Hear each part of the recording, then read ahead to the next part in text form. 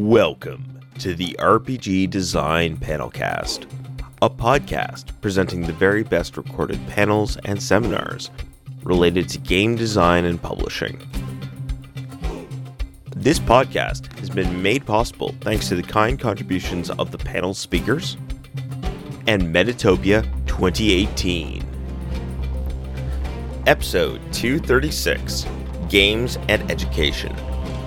Presented by Jennifer Gutterman, Maury Brown, and Shoshana Kesak.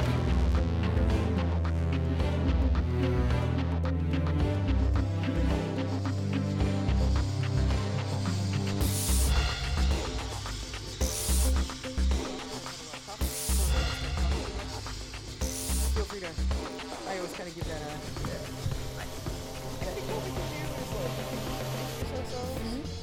and then open it up to questions that people might have, so fine with me. and then come back to us, and then we can expound on things. Cool with Sound me. cool? I feel like everyone coming to this panel, every single person has a different want and need from this panel. Yeah. Because it was so wide when I did it in 5 minutes to make the panel. Sure. I understand completely. I was like, I'll hop on this panel. Be this right panel. there. Okay, he was just buying something and his credit card got stuck. Oh. So he's going to be here in a second. We might want to start without him and then That's cool. he'll hop in because I don't know how long it's going to take for him to Sure. fix We'll the give situation. people a minute to get here. Totally. I'm gonna pull this back so he can sit when he gets here. These hour-long panels tend to go so fast that I have literally no idea. We just did the historical accuracy one, and we just started talking about this issue and workshopping it with Julia, and then automatically we're like, I gotta go, right now. All right. So this is the Games and Education panel. If this is where you are intending to be, this is where we are. Hi guys. No, it's okay. So You can stay. you can stay if you want to listen. It's okay. So my name is Jennifer Gutterman. I am the lead for the digital game design program at Manchester Community College, and I'm also the visiting professor of game design at Hampshire College. And I am a game designer. I just play tested my first board game here, Operation Coalition, and I also do concept art and 3D modeling and that sort of thing. And we have a fourth person who's coming. Originally, the two people on our panel had to There he is. leave at the last minute. So we were able to get two wonderful people to replace them. So that's why we're going to go through these introductions. Sure. Do you want a second to breathe and I'll introduce myself? No, sorry. Okay. It's just, Okay. credit card problems at the store. So the feeling is that we're going to give our introductions, and then we're going to see if you guys have any specific questions, and then we'll come back to us talking again. You feel good? Yep. All right. I'm all good. You are Introduce next yourself. to introduce yourself. Okay. Sorry. Hi, I'm Mike Malecki. I'm a high school teacher at a Catholic school in Morris County, New Jersey. I've also been a longtime LARP runner, from 11th Hour Productions to working with Dystopia Rising in New Jersey. I've also written for Dystopia Rising and for Tempest Omni. But also, too, I have a tendency, I am a social studies teacher who has taught pretty much every single social studies class there is. So I have a good base on the education angle as well as the gaming angle. My name is Shoshana Kesak. I am a tabletop and LARP designer. I have been working for about 12 years for different companies. I am one of the co-owners of Phoenix Outlaw Productions. And when I'm not doing freelancing in the industry as a writer, game dev, and a designer, I also got my master's degree at NYU in game design. I write academically about issues within the community, and so I've been published a few times, and I talk about things like inclusivity and that sort of thing, but I also talk about historical representation, religious representation, and I do a lot of research into how to bring that into games. So that's part of where I come from, is the academic side of things as a student as well as a publisher. Hi, I'm Steve Tasker. I'm an ESL teacher, working mainly with kids from China. I'm also a game designer. Worked for Onyx Path, and produced several of my own games and board games. We write dogs, the map. Yeah. Can you guys hear us back there, or do you need us to use the? Okay. Okay, we can use the microphones also to I can just talk louder. talk louder or Where's that microphone. teacher voice? Yeah. Okay. So It's Sunday morning, that's where it is. the original idea for this panel was to just talk about games and education, where games play a part in education and where education plays a part in games. We all have different perspectives of those things, but we would like to hear from you folks to see what kind of answers you're looking for. Hi. ESL, that's English as a second language? Or? Yeah. Okay. Yeah. So I'll tell you why I'm here, and then just maybe that'll help feed. I have a science-based card game that I'm interested in that has educational benefits, I feel. So I'm looking for information on what to do with that game versus other types of games. Okay. Do we want to let's address each question as they come up? Does that Sure, sound sure. good? Fine with me, yeah. So Sounds great. I would say first thing is you would want to reach out to a professional in that industry to have them look at the science behind it before you reach out to companies to see if you can get it published as a teaching tool. So the difference between games that teach and games that are educational games is that educational games are made to teach specific things that are used in some sort of lesson base at various points of development, whereas games that teach might teach something that's less tangible, and they are usually all games teach something at some point at what level that is. So if you're looking specifically for an educational game, you want to be very careful to make sure that the educational part of it is spot on. Reaching out to a professional in that field, play testing with those professionals, and then play testing with the target audience to then see if that play testing is showing that those things are going to do what it has to do. Yeah. The other thing I would say is, as an educational professional, when I look for games for my thing, it has to fit 3 criteria. One, how cost effective is it? Because if it's expensive for my entire class, I'm in a lot of trouble. 2, how long does it take to play and to do? Because I literally have, in my 60-minute class, I literally have about maybe 45 minutes to actually instruct. The rest is recap or analyzing from the beginning of the class day. Now, if I have a lab period, which might be an hour to an hour and a half long, maybe I might be able to play something a little longer. But most schools are a 44-minute class period to 120 minutes. So you've got to have the game be able to wrap up within 30 to 100 minutes to be finished. And then the final thing I'm looking at is, does it fit the state standards of most state standards or Common Core? While everybody hates that word, those are the standards that teachers have to abide by, and if I can't fit it into my standards, which I can do a lot of finagling. I got a field trip here on state standards. So you know, he couldn't argue when there was 10 state standards involved. So you know, you have to kind of take a look at some of the state standards, and most of the Common Core standards are pretty set. Or you know, like if you look at New Jersey state standards and New York state standards, they usually kind of lead the country in some of the things, and I think there's a couple other states that are really good to look at. But if you look at those and you fit most of those, you should be good. The top 3, hold on one second, the top 3 states to look at for public education is New Jersey, Connecticut, and Massachusetts. Oh, there you go. The other thing from a game design perspective is that you know, when you're talking about the different, like, is it an educational tool or is it a game that teaches? When you're playtesting those things, there's 2 separate things I think to look at. One is, like, does it work properly? Like, that's the basics of things. But what you also want to look at is how to keep engagement up. Like like games, if you're including them in the classroom as part of a teaching tool, they still need to be engaging as games. Like, you can't lose that factor by focusing on the science. So like when you're playtesting, I think it's important to make sure that you're playtesting not only for the science of it, but also for, is it going to remain engaging, and targeting the age group that you're looking at for this as a teaching tool is important. I've seen it in designing for any game, a lot of people try to apply to too many demographics at the same time, but especially for educational games, you want to narrow down to what you're who you're trying to teach and what you're trying to teach. Your educational game will be exceptionally different if you're going for kindergartens, obviously, than a college classroom. So narrowing that down and then testing with that age group to make sure that they remain engaged is super important. And just something I learned recently, even though it's a game that you're supposed to be teaching with, don't talk down to people and don't use that language because it'll disengage. It's just another classroom lesson. Then you want people to feel as though they're having fun, and so using that fun language is super important to keep. Yeah, I think that's a really important point. Whenever you talk down to kids, they're going to tune out, and the core benefit of using a game is that you're that you're supposed to be engaging with them on another level. So as a teacher, I would want to be using something that is at the very least using a distinctive voice. So the voice of your game is really important. Talk to them on their level. And that also doesn't mean like talking to them on their level does not also means that like your instructions should be very simple, but they shouldn't talk down or condescend, because the simpler the faster the kid can get into the game, the better it is. And you could like literally, as if you made it good for middle school. Sometimes high school teachers end up using it because the instructions are simple and it's an excellent tool. So you can actually get more out of where you're going. But like it's one thing if you become like it's one thing to talk down to a person and make something simple.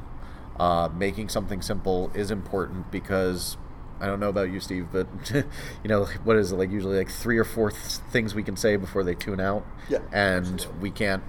And they get a little frustrated at my level. You get 3 or 4? Yeah, I get maybe 1 or 2. I Yeah. teach all the Short time. sentences are important. There is something I learned though this weekend, which I think is really interesting, which is if you can actually keep the fun though, there are kids of all ages who can learn the most complicated, unbelievably complex rules. Some of the best Magic, I love Magic, but goddamn those rules are complicated. But some of the best, most engaged, and most enthusiastic players of Magic are kids, and they're on the pro circuit, right? Because they'll learn every rule. But if you can find that fun and lock into that those kids will learn every rule of that game. But so you have to do one of 2 things, like make it simple so the education will come out, or make it so much fun that they're going to want that education and they will learn every inch of it. And if you can hit that sweet spot, you're going to have those kids being like, I'm going to take this home and play this. Like, I want to play more. But yeah. Do you know what your target group is for your game? It's going to be grade school science. It would be like atom building curriculum. Oh, cool. Okay. I have a quick follow-up on that Yeah. then too, and then I'm done. Related to STEM, I think it might qualify. That to me is mostly just an acronym. And Yeah. then also I'm curious about like homeschool resources and what kind of market there might be for homeschool. So I advise on the Manchester Public School System for their STEM A program. I'm sorry, that's Manchester Public School System in Manchester, Connecticut, in their STEM A program. Any tool that you can develop that will help and increase accessibility to STEM will be something that people will reach for, because there's a lot of goals that schools are having now for funding and for at every level. So I teach college students, but I also teach a summer program for 5th to 8th graders who are excelling in their school, and they get a letter of recommendation and come and do something. And I teach 3D modeling to them, and they get it in a week. And I teach 3D modeling to college students, and they take the entire semester to tell me, I never got the book. So your STEM and connecting the interest in science and the usability of science or technology or enrichment in that regard is something you can definitely move forward with and get a lot of interest in it. But I would reach out to the local, wherever you're, we were talking a lot about play testing. Play test with your target groups. Look at the state's regulations and what they're looking for what they want, but also reach out to those people and say, look, I have this idea and I would like to play this with you and see what you think about it. Also at elementary school, there's a lot, we all like to have that tactile feel of objects, but kids learn really well with being able to touch things. So if you're building atoms, consider that as well. And also, too, a good resource for you would be most states have a specific, subject-specific group of teachers that get together. Like, for example, in New Jersey, we have the New Jersey CSS, the New Jersey Council for Social Studies. If you went to those people, they almost always have a conference sometime during the year. And if you want to see how, if you want to sell, I would highly recommend not selling at a game convention, but selling at those locations, because that's where people are saying, I'm looking for that new technique, that new thing to pick up and go with. And when they see that, they go, whoa, that's new, that's innovative, I like that. And you'll probably get a lot more sales from that. One of the things I'd also say is, sorry, No. you want to go into the next one? If you have something quick you want to say. Yeah, really quick. Two things is that one, there is generally organizations, if you're talking about homeschooling, there are organizations within each state that are for teachers assisting people who are homeschooling their kids, and also parents getting together and sort of talking to one another about the lesson plans. You can kind of get in there, and they could actually probably be good playtesters for your materials. But on top of that, also there are after-school programs, especially in cities right now for schools that are underprivileged or underfunded, that are doing actual, especially in New York and New Jersey, that are doing game design programs after school and in the summers, and they're especially hungry for STEM and educational opportunities. So they will be great places to reach out to. New York City does a lot of them in like quote unquote inner city populations. Okay. We could obviously go on with this for the entire time, but I would like to take another question from someone. Yes. Before I ask my question, I don't want to take time from the panel for this, but my kids, I live in Canada, my kids are what would be like the equivalent of a charter school here.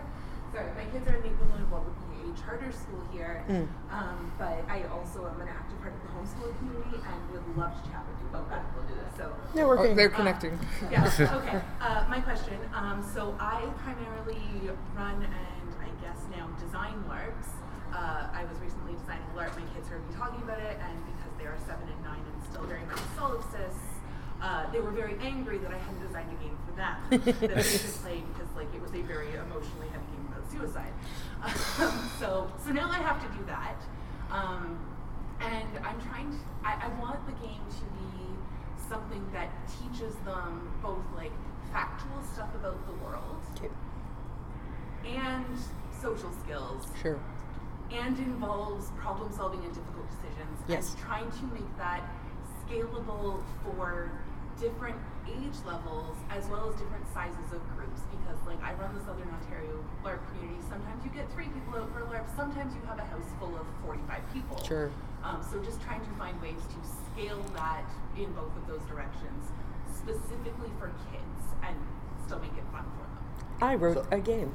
Go ahead. I was going to say, so I wrote a game that did this, actually, called Dangers Untold, which was a translation of a game called Heroine from Ginger Goat Games. And Dangers Untold was a very stripped-down system that was about how to, you were playing the exceptional girl in like a labyrinth-style game, and then everybody was playing their friends who was helping out and that sort of thing, with very simple mechanics, easy to scale from like 1 to 25 people, like not one, like a small group to 25 people, and it has very simple mechanics and teaches stories and through like lessons through the stories. So if you want to look that up, you can find it. Talk to me afterwards. You know, it's something that has been around for a little while. Sorry, I interrupted you. I apologize. You're right, okay. What was the name Dangers again? Untold. Dangers Untold. Yeah, Ginger Goat Games.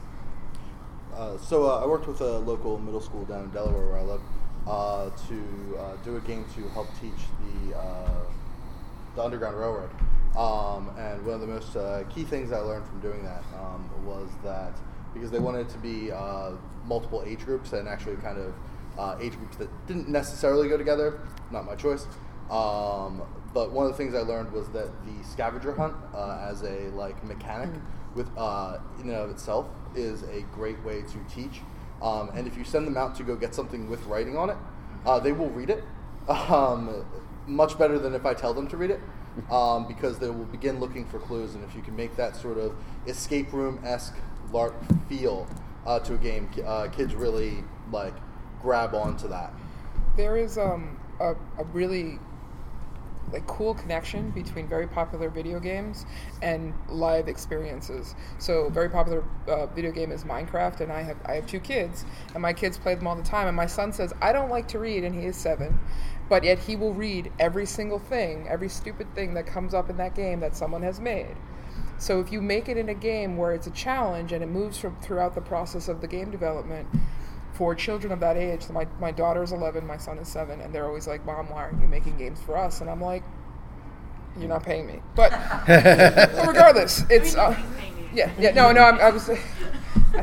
But my point is that you can connect with them in the ways that these other popular things are connecting with them, and you just have to translate it from things like Minecraft, or translated from things like, what is it, Roblox, is a social. Oh, yeah, my 9-year-old's so into Yeah, that. and I hate it. But you can take those things from a digital world where they do not interact with people face to face and translate them into a face to face experience like a LARP or an RPG.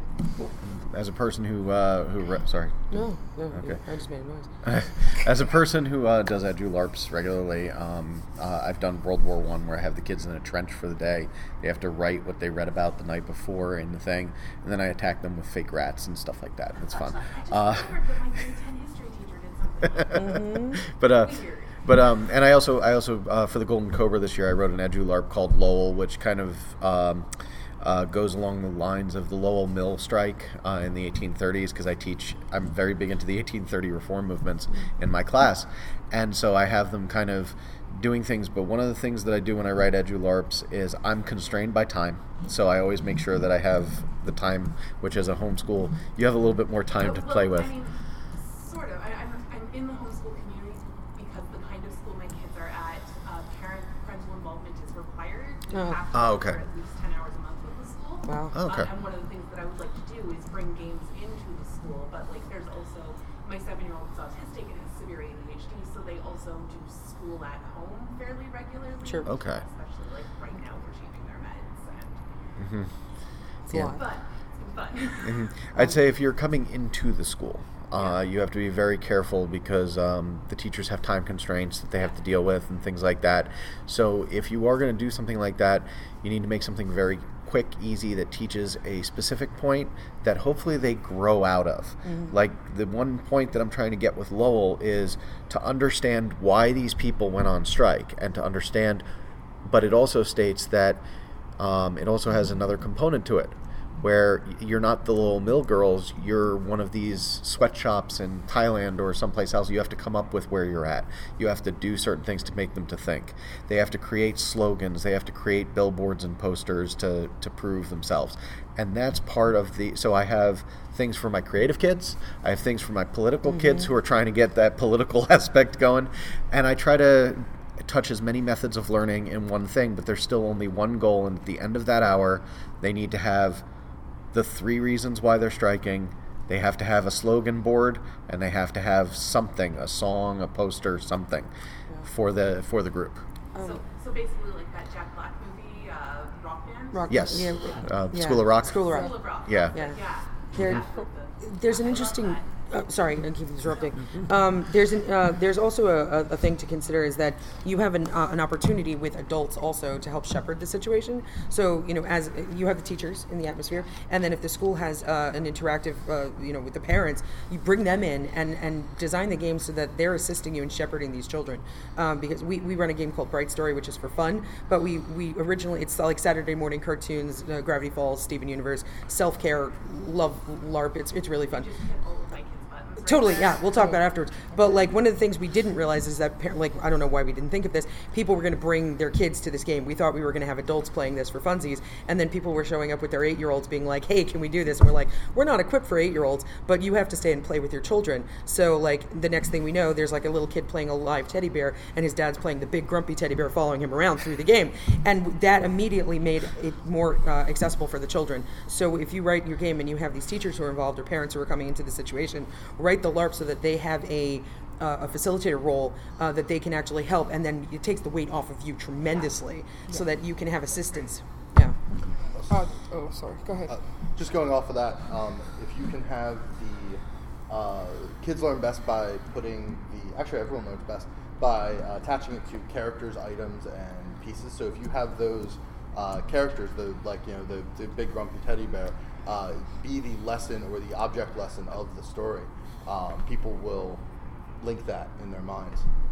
Experiential learning. Yeah, thank you. Yeah. I totally lost It's the words. okay. There was another question in the back. Yeah. Yes, gentlemen. Sir?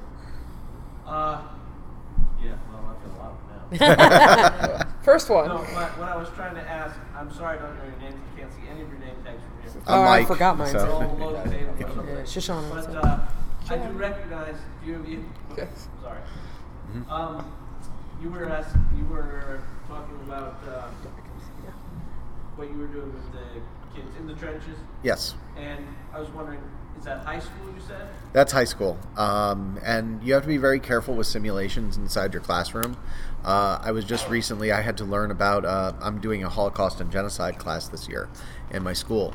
And I went to a thing by the Anti-Defamation League, and I'm a big person who loves simulations. And the first thing they said out of their mouths was, for the Holocaust teaching or genocide teaching, you do not do simulations. And the reason being is the fact that it's not what you may think it is. It's that they think that because they're in that simulation, they understand it fully after that. Yeah. And that's why you don't do that. Things like World War I and stuff like that, I put on music. I try to make it as evocative as I possibly can. But the purpose is they have to write a letter home detailing the technology, the things they see, the things they hear. It's not about saying that you were in that moment, you were in that situation. And for example, things like slavery and the Holocaust, one of the most common things I see teachers doing is stand in this box, and this is what it was like. And unfortunately, the negative to that is you're telling the people that's exactly what it was like. So you got to be very careful about what you do. So focus on the technique that you're trying to evoke, or the skill that you're trying to teach them, and that's what makes the simulation good. There's also a question of emotional tourism that comes into it. You are trying to teach, but at the same time, you are understand that, like, exactly, you're not actually going to make that simulation happen properly, and then you risk it becoming entertainment, as opposed where people are like, okay, I've gone and watched a movie about the Holocaust or whatever it is, but now I'm experiencing it, and this is more like a game than it is educational. So if you don't focus on the actual lesson itself that you're trying to teach, it can cross that line into emotional tourism, and suddenly it's just a role-playing experience, as opposed to what are the things you're trying to teach about that time period, what is the lesson you're taking out of it, and at that point it's just like Minecraft or a video game, like, okay, they're going to play, Call of Duty in the middle of World War II, which is, this is painful and horrible. What are you trying to teach? I wrote a game called Service, which was set about being drafted, thank you, into World War III,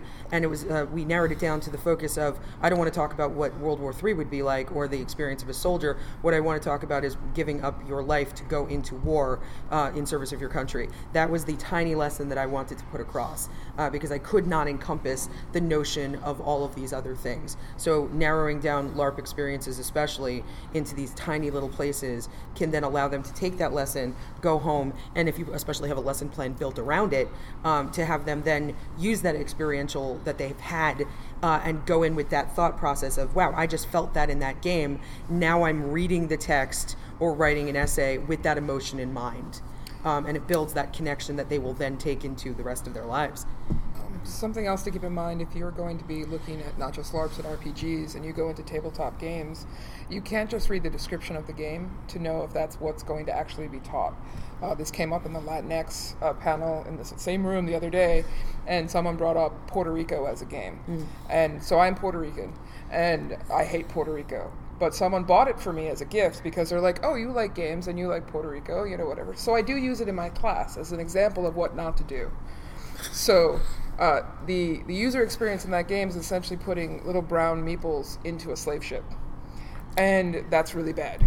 So it's really important for you, if you're going to be using existing games, to talk to people in the game industry who have had experience with those games before you use them, because I would say instead use Spirit Island instead of Puerto Rico, and then I would then talk about that. But a lot of people are like, well, I read the description in Puerto Rico, it's just about what happened in Puerto Rico, right? And I can use it as an educational tool. And I'm like, get out of my house. So you have to realize that. I find that RPGs and LARPs tend to have better descriptive quality in terms of the people who have played it, because they experience it in a different way than tabletop games and games that you play, educational games you play in hand. So you have to be very careful with those, and that's why it's very important that you, whatever game you intend to use, whether it's your own design or something else, you should play test it in a safe situation first before you introduce it to a learning experience, because what's learned may not be what you intend to learn. And sorry if I may too, like we were discussing different options and stuff like that, and you brought up movies. And just to explain to you how weird it gets with education, when Schindler's List first came out, Steven Spielberg played it to a full house of high school kids. Yeah. You know what their reaction was? They laughed. Yeah. They didn't understand what was going on. And the thing is, when people are very detached from what we see, they may not get what you're looking for. So it's very, very important that you speak to when you look for the educational thing with like Puerto Rico and these things, just because it says something doesn't necessarily mean it's going to have the effect on the children that you want it to have. Yeah. So And then So to that end, do you do some kind of a follow-up afterward, a Q&A, a explanation, so that you know what they learned from it? Always. It was what in education we call assessment, and we need to assess what the kids learned out of that lesson. One of the things that I use in class, movie-wise, is Man in the High Castle for U.S. History 2, and it kind of shows an alternate version of history. And the thing that was actually asked to me. The director actually, when I said I was going to use it in my classroom, he actually said, "This is what I want you to know. Which person would you be in this situation?" And it was funny because he thought that they were going to go for the heroes, and all the kids picked the guy who was literally head down, blinders down until something happened to him. Almost every single kid in the class wrote for that. So like, it was a worthwhile assessment because it actually had them thinking, what would they do in this situation? But it also did not say, this is exactly what I would do in this situation. Yeah. And there's an important, I think, aspect to that is if you're going to be asking students to step into this emotional space and have this experiential space, even if tabletop RPGs, especially and LARPs, there needs to be an outlet for what emotions happen, because you might actually hit, especially if you're hitting hard topics, you might actually get kids who are responding in hard ways, right, and having some real feelings, and it will be different for each student. Like they might have different experiential backgrounds. Like my family, has a Holocaust background for my grandmother and most of my family. For me to do a Holocaust game, you saw my face. I'm like, ugh. Yeah.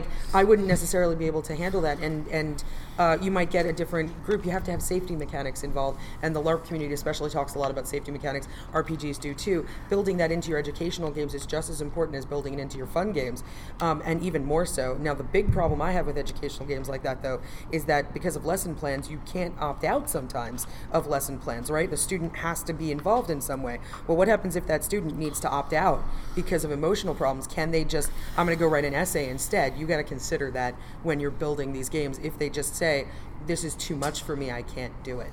One of the things I tell my students, I'll hold on one second, when they're designing games like that, is that they build in an opt-out into the game itself. So even if it's used in an educational situation, that there is a way for someone to opt out if it has... I have a lot of students working with emotional and mental issues that they are trying to express in their games, and psychology and game development. And I'm like, that's great, but what happens if someone is playing it and they have no choice but to play this game? What do you give them in terms of tools to remove themselves from that situation? Sorry, you please go. Yeah, and as the teacher, you also have to be really on it, because the students aren't always going to speak up when they're being emotionally hurt. One of my students, their history teacher, wanted to get really into the Chinese Cultural Revolution, thinking that this wouldn't really be a problem, coming from a Western background. The student in question, her grandfather was... Some not very nice things happened to him during the Cultural Revolution. She didn't really realize that during class, but she was just emotionally wrecked the next couple of days, unable to really complete the assignment that he had assigned her. So it's important that as the teacher, you have to kind of be mindful of what experiences you're going to put on the students, because the act of giving up the books, which was what he was basically doing as a to show the anti-intellectual bent of the Cultural Revolution, was such a traumatic event for her because of what she had gone through. So I think adding in the beginning, a lot of RPGs now especially have at the beginning of books things like trigger warnings, right? Like, and being very upfront about the content. In your lesson plan, I think that's absolutely necessary, right? Like, you can have discussions beforehand with the class, but you need to tell them what the lesson is going to be about. Like, here's what this exercise is. If you need to opt out, maybe you need to opt out and I can have this other option. But a student needs to know what they're getting into just as much as somebody who's going to have fun. Like, students already have enough of their, like, sort of agency taken away because of the necessity of, like, learning. In this particular case, you're asking them to step into a really vulnerable place. So making sure it's upfront and there's consent. Like, I'm all about student consent in lessons. They have to be able to give consent to step into that emotional space.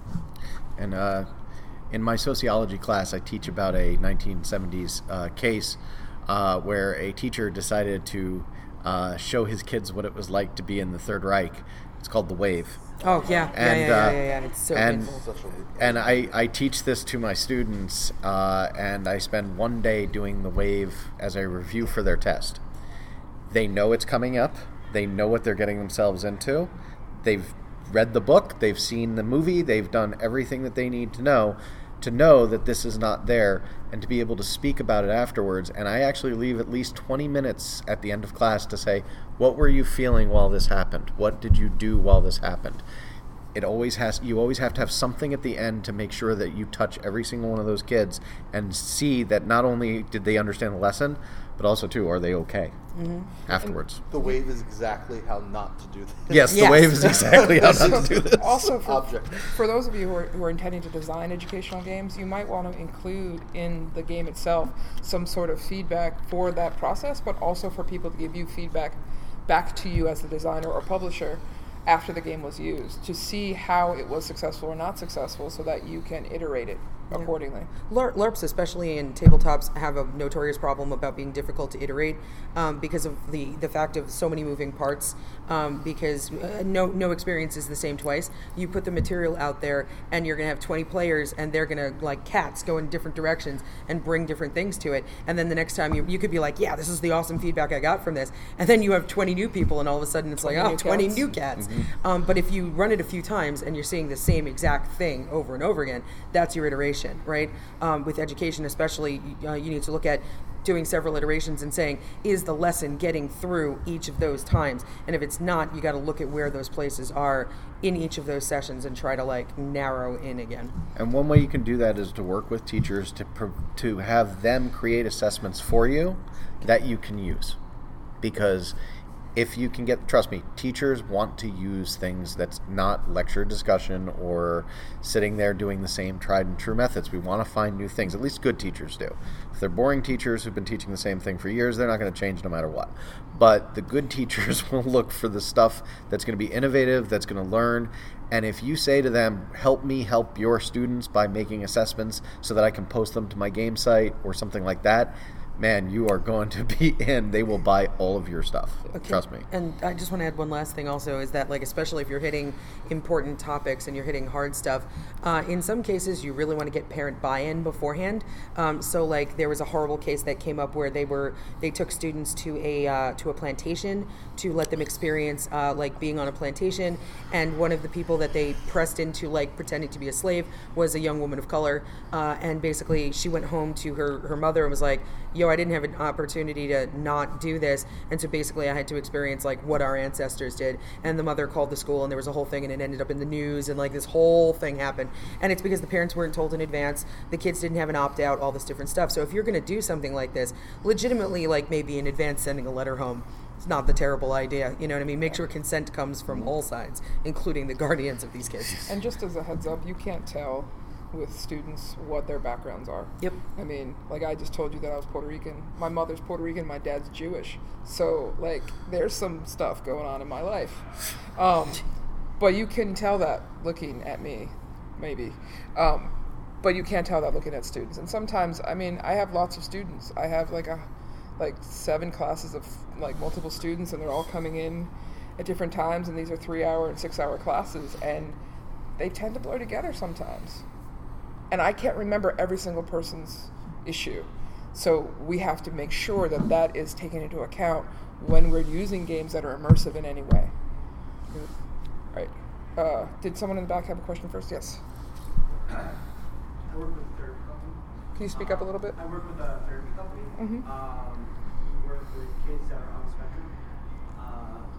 We do social skills and group therapy with them. And we're looking for inspiration to start building new games to help build social skills. The problem that I'm having is that I'm using a lot of board games and a lot of role-playing games, and I definitely, because they're on Spectrum, we have to really change a lot of the rules and work around different things. We're looking for inspiration to help teach the social skills more, because I'm finding a lot of games that are social games are Require not really social games. Right. Yeah. There's not a lot of talking involved. So, And I'm sorry. We actually talked a little bit about this Yeah. in the other panel. Yeah. So I'm just going to go first because I look at it from a teaching game designer's point of view.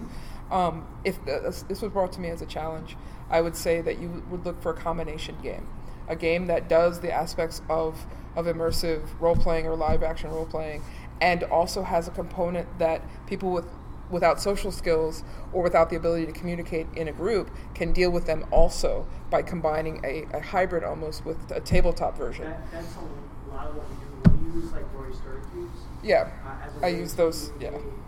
Sometimes we'll just use drawing. There's quite a few role-playing games and story-based games that are coming out now that are card-based. You pull a card and you react. I know there was Expedition 2 years ago at Gen Con. Not to say that you should use that one specifically, but you should look into them. Yeah, the mechanics of them.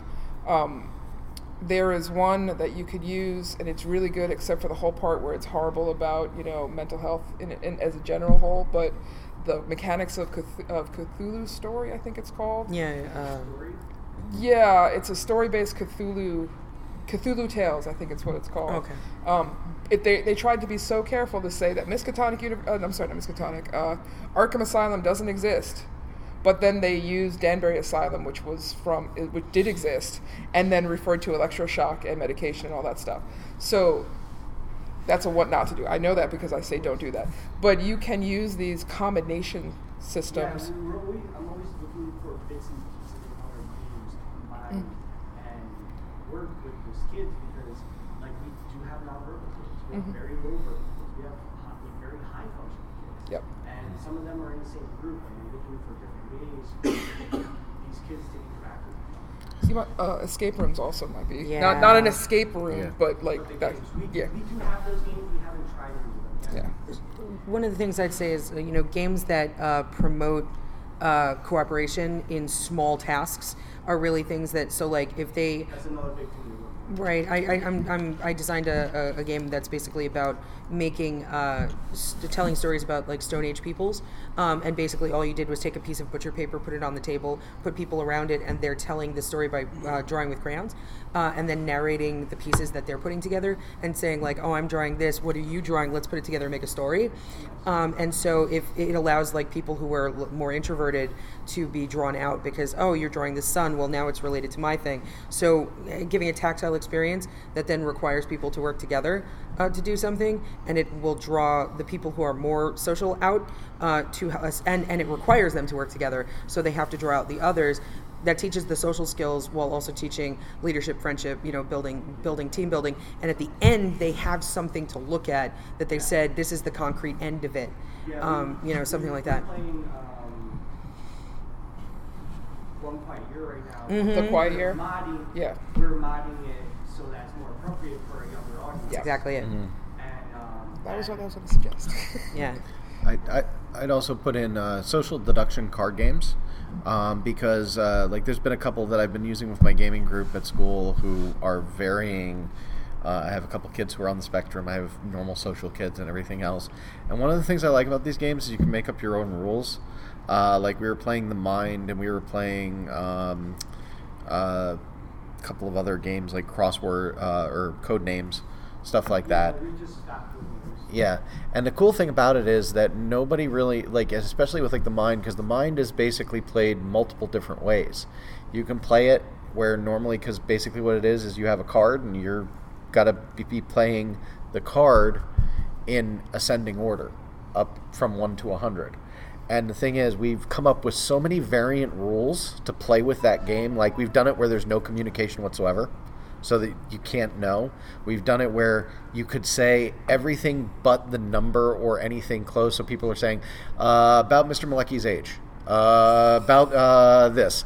And, like, you know, they can say certain things to do that. And that could actually really help to draw things out, especially if you play alternate variants of rules that you think will help your kids better. There's also Once Upon a Time. Yeah. There's a card. we Once Upon a use Time. There's I think also using elements that are familiar to kids on the spectrum is important. So if you can design a game that has them bring in something that's important to them, for example, that will help them be a touchstone when they're anxious, is something important. So if they have, there is a great game about like stuffed animals or like little objects that are anthropomorphized that are important. If you can do that with something that they find comforting, it might help draw them out more. But it's important to also recognize, though, that this may go wrong, right? And have escape valves built into the game, so that if a kid who is overstimulated or nonverbal and is not having the interaction they need can step out, or somebody can help you have them step out without disrupting the entire experience, because very quickly that experience can go from everybody's having a positive experience to one person having a bad experience, which then now triggers everybody having a bad experience. So you want to have a valve where you can remove one person without them feeling bad. This is a real balancing act, right? Without them feeling bad, without them feeling punished, without them feeling like they're missing out, but also not ruining the experience, because then they could associate that ruined experience with the lessons you're trying to teach, and then you're just going to go backwards. So it's a very delicate balancing act for all involved. It's I don't have experience with it. I've seen other people try to do it, and that finding that valve is, I think, really the real the hard part that you're talking about. I would also look at games that are cooperative games, that are simple rules, but also games that are not elimination. Like games that do not remove people, or that there is not a betrayer aspect, or a game that has one winner. Like it's that team building, community building thing that you're looking for, and all these games that we've been talking about really do that. But sometimes it's easy to be like, oh, we should play Azul because it has really nice people like the way they feel. But then that causes other problems with competition for this particular situation. That was one of the reasons we had to put that up. Yeah. What was the name of your game that you're talking about, the drawing things together? Oh, it's not published yet. I did it as part of my game design program. You can literally take the idea and go have fun with it. Because I did it as part of a project with some folks, just for an example. So have fun. The Quiet Year is very much. The Quiet Year is very much like that. Yeah. So have fun with it. Other games that, like, both of my kids are autistic, as is my partner, as am I. And another game we enjoy playing together is No Thank You Evil. Yeah, that's one of the major games that we use. Happy Birthday Robot. Happy Birthday Robot, I think, is a good one too. What is it? Happy Birthday Robot. I would take a look at that and see if it has any of the lessons that you're looking for. It's about like building a birthday party for a robot. It's really like coming up with what Happy Birthday Robot. I think it's Daniel Solis. He did that game. Yeah, I think so. I think we have one more time for one last question. If anyone has one last one they would like to ask. I have 100. Okay, I got one. We can do one. We got 10 for something. Anyone? Okay. I have my own little business here in northern New Jersey. I create and implement after-school enrichment programs. Mm-hmm. And I'm very focused on the curriculum-based element. This is one of the things that differentiates me. I've been in over 70 schools. And I've been doing it for a number of years. I'm very much interested in board and tabletop-type games to bring to this environment. And the limitations you were talking about 30, 44 minutes, whatever, very serious. But I'm dealing a lot of times with, even though they may be gifted and talented, at the age, they're not reading yet. So making posters and things like that are out. Okay. So I am familiar with the role-playing world, but I've only been on the periphery of it. Now there are some things that I'd like to do with kids that involve some of this. Are there resources or examples for writing things that literally will fit inside, oversimplify, the simplest? What's the simplest, shortest version you can give me as a model? Well, what's the age group? Because that's as a teacher, that's a Mostly huge elementary, middle school. elementary, middle school. Okay. That's it. I think the story cubes actually is a Yeah. really good thing to use. I use it with my daughter. It's story cubes. They come in a variety of things. You roll the dice. Yeah, you tell the story. And then my daughter's therapist asked me about it also and said, what games can we use in therapy? And story cubes was the ones we ended up using. And there's a lot of them that are also themed to popular culture as well. So that can connect with them, and then that allows them to say their own feeling, and there's no reading involved. So someone who doesn't have the knowledge you guys have about this and wants to write something small enough to do in that time frame, is there a format or something you can direct me to help me do that? And what kind, like you're looking for a tabletop game, or you're looking for an RPG or LARP, RPG, I'll stick with that. RPGs? Then I'll let you guys. But like I've in essence written one. I call it a little play. The kids are assigned different things. They act it out. But I don't have the format or the background. And literally this one that I'm talking about doesn't take half that. It's 15, 20 minutes. So what's funny is LARP scripts, like for writing what you're talking about, is basically a LARP. LARP scripts don't really exist. Like they do in certain places. Like some people have written one, Lizzie Stark and some other folks wrote like how to write a freeform LARPs, which are like basically what you're talking about, little experiences. But they're very few and far between. And basically people write LARPs as like we just put it on paper and see if it works. Like yeah. Well, also, no. There was one thing that you might want to look at is we actually did this recently. It was a mystery dinner. Oh, yeah. And you get a character, and you get a series of things that are revealed throughout the time period, and you can do it with simple instructions or pictures. So you have the LARP experience and the RPG experience, but you have timed it so it happened. They each have a character to play, and they have things that are revealed later. And now I'm going to not interrupt you. No, that's okay. So, the LARP experience, it's actually kind of funny because I think for the three LARP directors up here, it's sometimes a little easier to just give them a prompt and say go, because if you say, "Hey, look, there's some bodies in the ventilation shaft," then people are going to immediately start going absolutely crazy about what's going on, and sometimes even the designers have no idea what's going on. It's just something somebody rumored or said, and it's just that's happened to us before. But the thing is with LARP, narrowing the focus can be done, but you have to deal with 20, 30 people, and with younger kids, you've got kids who are going to spread that imagination like there's no tomorrow. I totally get the value of what you're doing by exploring the emotional side of issues that were real, that we want them to learn about. I get that. What I'm going to be doing is taking all that negative as not even part of it. Simple, positive aspect they've got involved in, so they don't have that emotional stuff hopefully isn't there. No, but we have kids that you're passing something out to the kids, and the kid's crying because I haven't gotten you yet. Here you go. Well, no, I understand. It can be that. Now that's extreme, but no, I understand that. I've worked with second grade up, and trust me, second graders, it's like, she doesn't want to play with me. Well, maybe it's because you were strangling her on the slide yesterday, and it doesn't matter because that happened yesterday, and they don't remember. But the thing about it is that LARP, like if you want them to go in a million different directions and be creative, that's a great idea because the kids can get something out of that. With the RPG element and trying to focus and narrow the focus, that's when you're going to have better assessment and better going through, but it's going to be a lot harder and a lot more challenging to write up. And I know it's hard to say, well, is there a place that we can show you where this is working? Well, I can tell you right now, the gaming industry is still kind of working things out on how to do normal games design, and that's part of what Metatopia is all about. In the educational design sector, we're looking at less than that.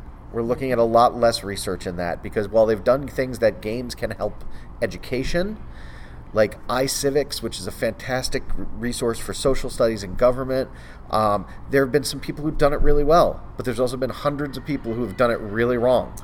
And so it's hard to come up with that.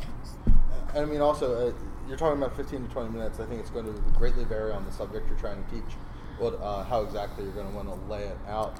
Some of the easiest stuff to look at, and you can definitely take this too far, but is the gamified workplace experience that It's an idea put forth originally by, I think it was Microsoft were the first people. No, it was EA who were the first people who started doing it, where they gamified rewards across the basically workplace environment, where you got points for doing things, right? Giving out points. The star sticker on the sticker board, right, is the simplest form of the gamified educational space. And there's ways to take that you can cause children's inherent want to compete against one another to benefit their education. Now, you can also definitely take that way too far. But like that would be a place where I would start, not knowing what subject you're going to go for. I don't know. It would be more specific. Yeah, it would be more specific based on like if you're doing science. I don't teach a lot of science. I teach ESL. So. And one of the things that you can do. I mean, at that age, kids are still extremely embedded in the notion of like imagination and imaginative play. So you can harness that super easily by saying like on the school grounds they're already playing Batman and Robin, right? They're already like the jungle gym is a mountain. They're doing this already. By taking that into the classroom, you're basically giving them an outlet for that during the day, and then tying it to that experience that they'll remember that at home later that day and dream about it, rather than they will about the lesson plan that you just tried to teach them. They're going to talk to their mom about being like, I climbed a mountain today, rather than like, I learned about STEM stuff. So you can take that in the classroom and say, we're going to talk about gravity. Let's pretend we're climbing a mountain and together, and the kids are going to be way less, she hit my bear, she ate my cookie, because they all have a focus now in their head of that imagination of, we're pretending this is a mountain, we're going to learn about how to climb a mountain, and you're going to get way more out of that, matching that memory to that lesson, and you don't have to hit on the like, oh, now you're going to fall because of gravity. No, make it an adventure that they will remember for the rest of, and you don't have to have complicated rules for it. Like, very simple. The floor is lava is the best example that I could possibly give you. Before we go any further, we are at the end of our time. So if you guys have questions, we can chat. But I don't know if there's another thing in this room afterwards. I have no idea. I don't think there is. I think this might be the end of the day for us. Can I just add one thing about safety in LARPing? Because that's super important to me, and people talk about LARPing. So I run the Southern Ontario LARP community, and because we discovered in the years of doing that no matter how silly a game seems and how not emotional it is, there is still the potential for something to set somebody off, and they have a breakdown in the middle of the LARP. So we've developed a policy of every game that we run, we start at the beginning of the game by talking about developing a culture of care, because like, as the GM, I don't know everybody very well who's playing, but they probably know somebody else well. So making sure that all of the players are looking out for each other and that they will grab the facilitator if necessary, because you can't be a part of every conversation that's happening. And then we have the facilitators must run a debrief after every single game, no matter how silly it was, to check in with the players and make sure that they are okay, and if they aren't okay, that they have the resources they need to get back to being okay. Like the LARP I just finished writing is a very heavy game about people who have killed themselves, and so I included an appendix at the end of the game that is a list of crisis hotlines and websites and stuff like that. So just keeping in mind that even really silly games, like I had somebody at a game during the debrief last year who picked up a chair and tried to throw it at somebody because they were very upset about, we still aren't sure what, but like just that wouldn't have been apparent had they just left. So like build in that time to even take a few minutes to debrief and check in with each person after every game. It can happen like that in games like Virtual Community. Yes, it really can. Like up there and the dice thrown across the table. Yeah, I mean, one of the things that's interesting is that, if you look at the history of using games like this, I've studied a little bit of it. Russia, actually, we found out, has been using games like this since the early part of the 20th century as part of propaganda. And there were millions of people who have technically LARPed in Russia and didn't even realize it, but they didn't have aftercare. It was part of the propaganda of the country, right? But here, you have the opportunity to sort of debug that and include that into your play culture so that you don't have things thrown across the table.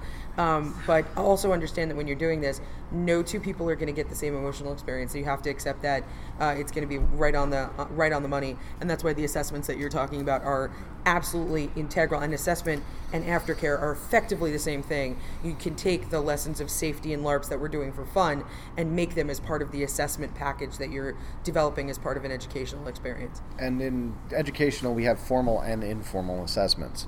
Formal assessments are more like tests and what you're writing down. Informal assessments is just like, hey, are you okay? Is everything good? What did you like at the end of that one thing? Like, hey, you guys climbed a mountain, and what prevented you from going up the mountain? And you get every single person in the room to say, gravity! And that right there is an informal assessment. Yeah. And if you do something even more complicated, having peer check-in is really cool sometimes. So, like, you can have kids break down into groups of 2 or 3, and they can talk about it for a couple of minutes so that they can get their feelings out with peers, because their responses are going to be very different to a peer than it is to an adult, or even to a group of their peers. So if there's like 40 people to talk to, it's going to be different than if they talk to Sally and Jim in their little cluster.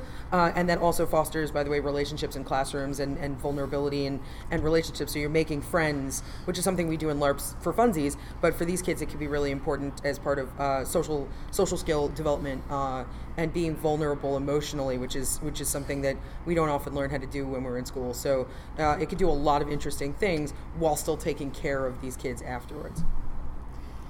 I'm going to formally end, and you are more than welcome to informally do this, but I've got a 3-hour drive, so I'm going to go do that. Thank you for Thanks for coming. hosting Thank you this. all for coming, and thank you, gentlemen who joined us at the last minute. Thank you for your participation as well. Thank you. Awesome. I got to go pack and get out of my room. Yes. I did that already. Yeah, I woke up this morning, I'm like, I got to go, and then forgot. All my clothes are everywhere. Someone dropped money on the floor. Yeah, she dropped it on the floor. Yep. I don't know. Where? That's more on... Wait. That's me. Okay, I was like, it didn't fall out of my wallet. Unless you had $15 in your Nah, wallet. no, it's in my wallet, so I'm fine. Oh, thank you. My pockets have a tendency to be a little...